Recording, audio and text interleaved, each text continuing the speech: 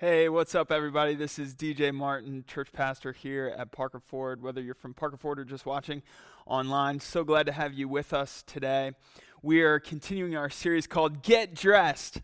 If you're not dressed yet, go ahead and get dressed as we look at clothing throughout the scriptures and this imagery of clothing throughout the scriptures. If you didn't listen to last week's teaching, you might want to go back and listen to that one first because this one is definitely built on that one.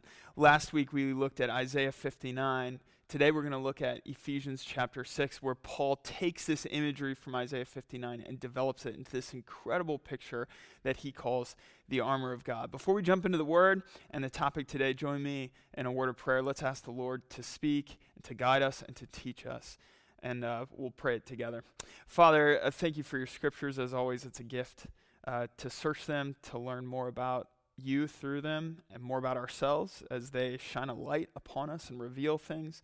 And today, as we explore the topic of getting dressed in the armor of God, teach us how to be a people that are fully clothed in what you would have us be clothed in.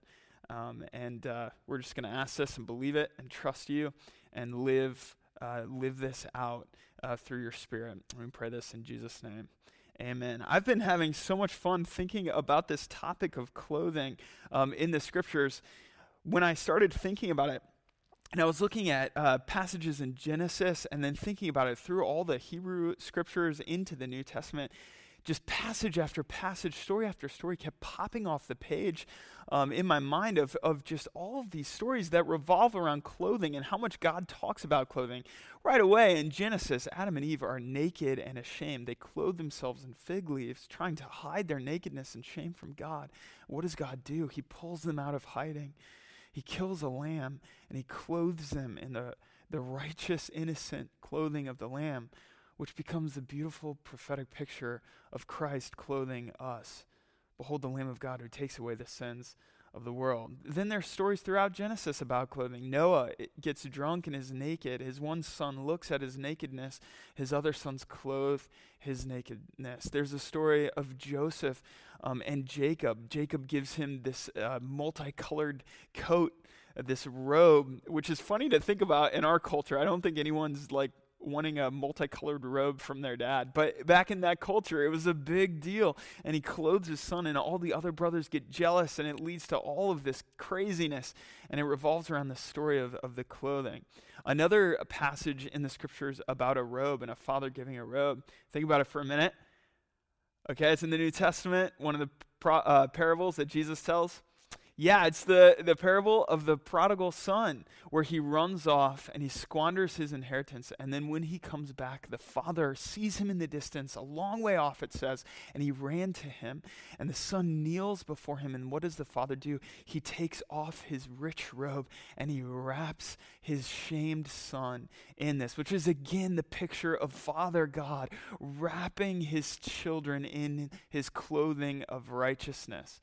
This imagery, I'm telling you, it just comes up over and over again in the scriptures. Last week we focused on this passage in Isaiah 59 where God clothes himself. And it specifically says that he clothes himself with the breastplate of righteousness, the helmet of salvation, with vengeance, and a robe of zeal, a robe of passion.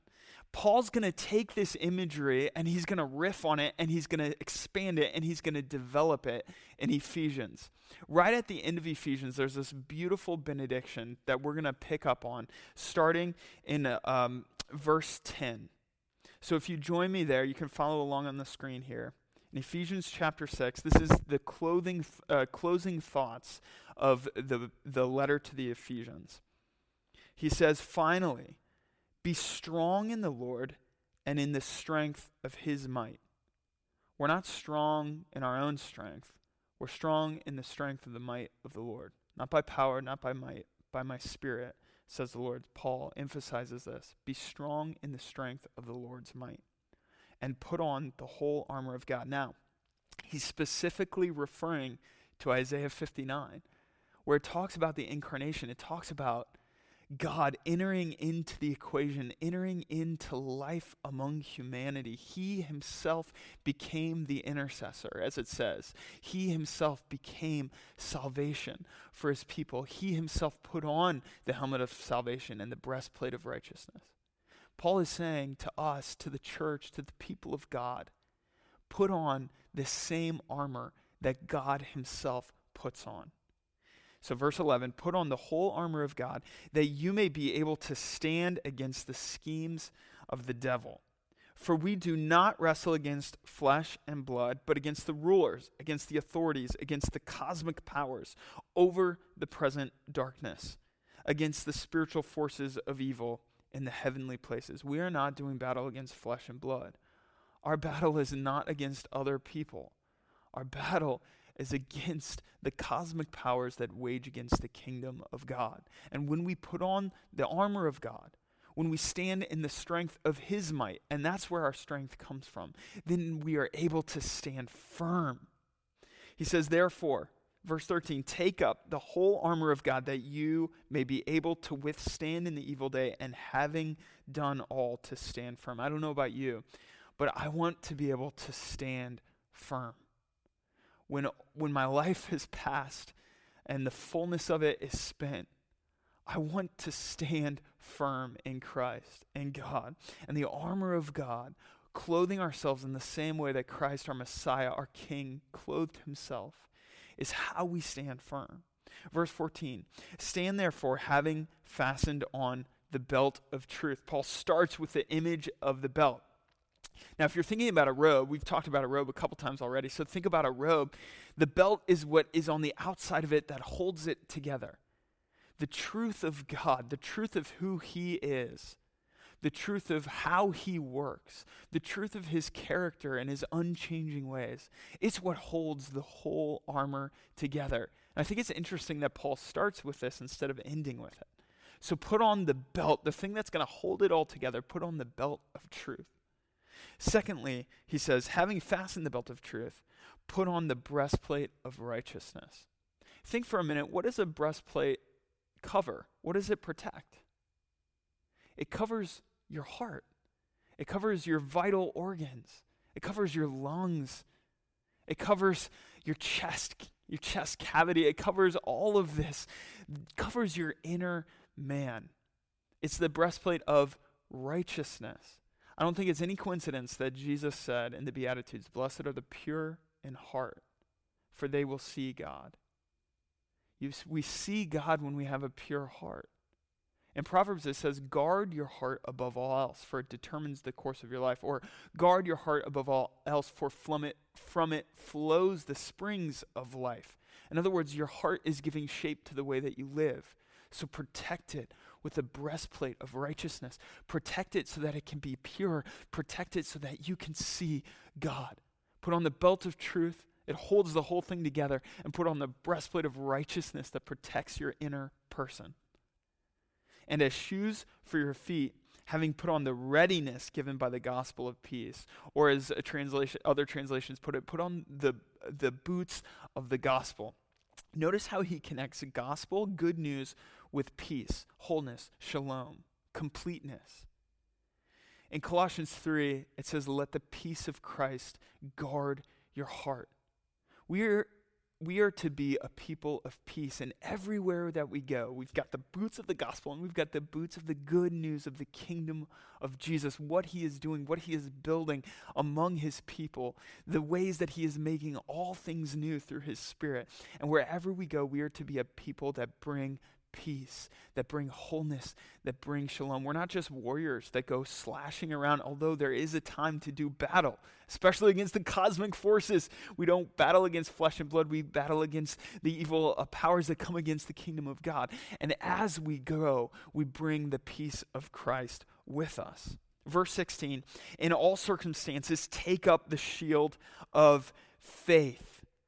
Faith means allegiance. It means belief. It means trust. It means that we're going to obey God no matter how we feel in a given moment. So we take up the shield of faith with which we can extinguish all the flaming darts of the evil one, those lies, the accusations, the falsehoods that come against the people of God and come against the church, come against the kingdom of God. We hold up the shield of faith. Imagine like a picture of an epic battle where there's a line of well-trained soldiers who all hold up their shields at the same time, and they create this impenetrable wall. That's what happens in the church. That's what happens when the people of God collectively are holding up their shields. It doesn't just protect you, it protects the people around you. We hold up the shield of faith not just to protect our own hearts, but to protect the church and the kingdom of God. In verse 17, and take the helmet of salvation and the sword of the Spirit, which is the word of God. Hallmark would have us believe that our emotions come from our heart. But in the scriptures, our emotions are actually tied to our mind. And that makes sense because it's in our thought life that we feel things and we perceive things. So our emotions are taking place up here. This is Larry Crabb and Dallas Willard, many other smarter people than me have pointed this out. But it's in our minds that we feel things. And so it's no accident that we put on a helmet of salvation that guards our minds. It guards the way we think. Be transformed by the renewal of your mind. Transformation takes place in the mind as we learn to think like Christ. This is 1 Corinthians 2. This is Romans chapter 12. This is a number of places in the scriptures that talks about our minds thinking like Jesus. It's the helmet of salvation that protects it. And take up the sword of the Spirit, which is the word of God. So Paul lists these 6 articles of clothing in the armor of God. The belt of truth, the breastplate of righteousness, the boots of the gospel, the shield of faith, the helmet of salvation, and the sword of the Spirit. What I want to leave us with today is this question. Which piece of armor are you in need of dusting off, sharpening, polishing up, and putting on? Think through, meditate on each of the articles in the armor of God, and be dressed just like Jesus dressed himself in each of these things. We too follow his example. Let's pray. Father, we thank you for the armor of God. We thank you that Jesus lived this out himself. He put on the helmet of salvation, the breastplate of righteousness, and lived it out. We want to be just like him, fully dressed in the armor of God. We pray this in Jesus' name. Amen.